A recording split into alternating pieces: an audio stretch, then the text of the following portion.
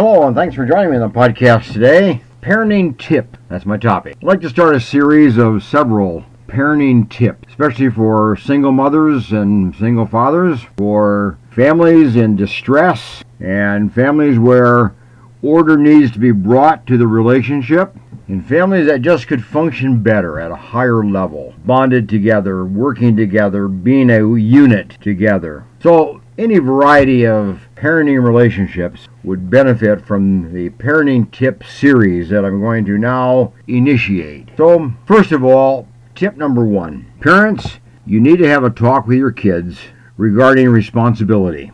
Who is responsible for what? How do we work together responsibly? How do we join forces so that family life functions well together? Conflict is reduced. Cooperation is enhanced. Togetherness is brought about. And relationships are healthy, positive, and have much more meaning for each family member. So here's the first tip for parents. You need to have this talk. What is it that I do? What is it that you do? And what is it that we do together? That's the tip.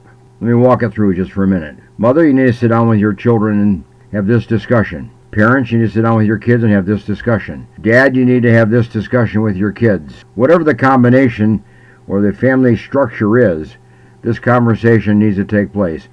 What is it that you as a parent do for the child, for the sake of family life, for the sake of a functioning home? What are your duties as primary parent, as the mother, as the father?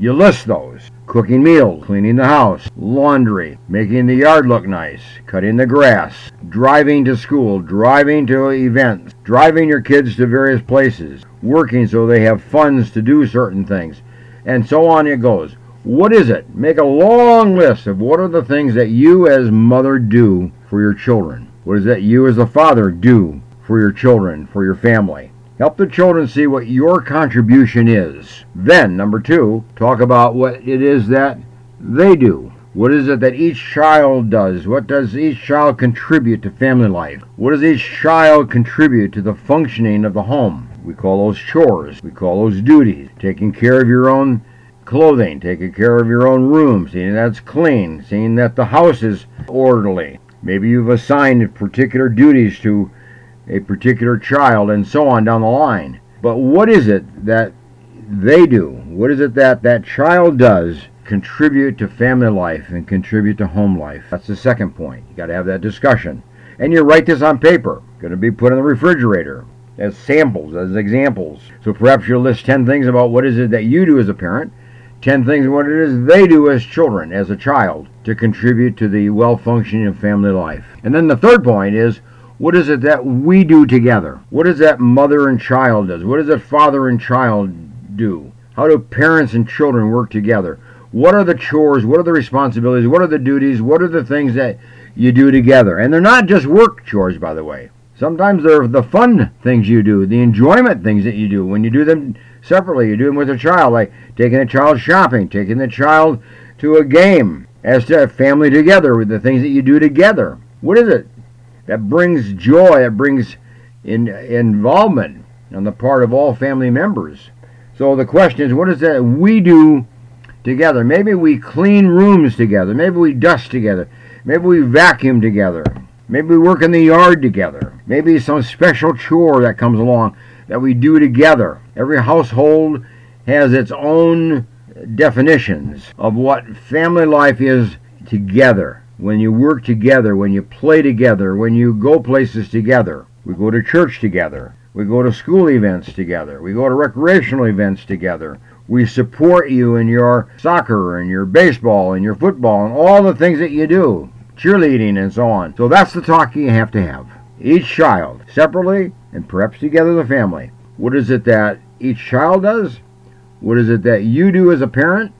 And what is it that you do together as parent and children, maybe parent and child as a family? So you get that all straight. Put them on the refrigerator.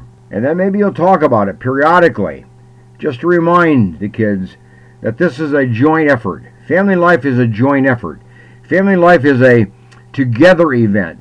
Family life is a bonding together event. It's not that parent does for children. It isn't that a child does something for parent. It's that we do it for each other and for the good will of each other, for the goodwill of family life. So there you are, parent. Tip number 1, get with it, carry it out, have that conversation, put it into practice, and put it into real life of the family. And let me just refer you to my book, Dr. Teach Me to Parent. It's a good book, and you can get it on Amazon, get it at my website, and you can get it in any bookstore. Dr. Teach Me to Parent. So pick up that book. It's a good one. I think you'll like it. It's very helpful. Gives you all kinds of ways that you can better parent your kids on a whole variety of family life matters. So I recommend the book to you, Dr. Teach Me to Parent. Bye for now.